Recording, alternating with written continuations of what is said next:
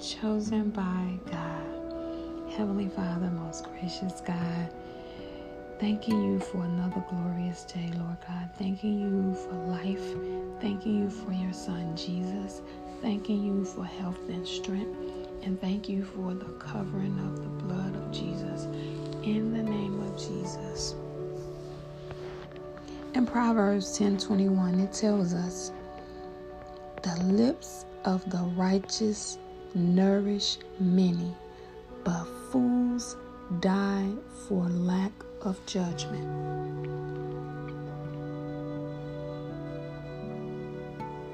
In Proverbs 10, it reminds us we have the power to raise or sink the spirits of the people around us with our words. Take a moment to think about your recent conversation. Have you felt nourished by someone's encouraging words? How did those words lift you up? How did you respond? Or perhaps you remember when someone's language wounded your spirit.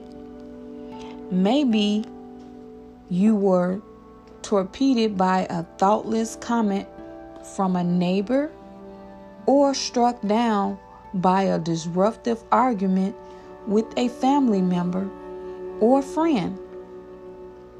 We have all experienced the withering force of cruel words, but consider the effects of good and kind speech.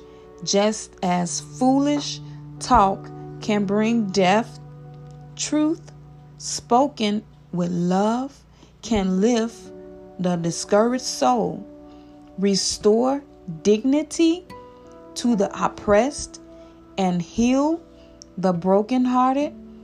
God places great importance on our words. The Apostle Paul did too. He said, let your conversation be always full of grace, seasoned with salt, so that you may know how to answer everyone.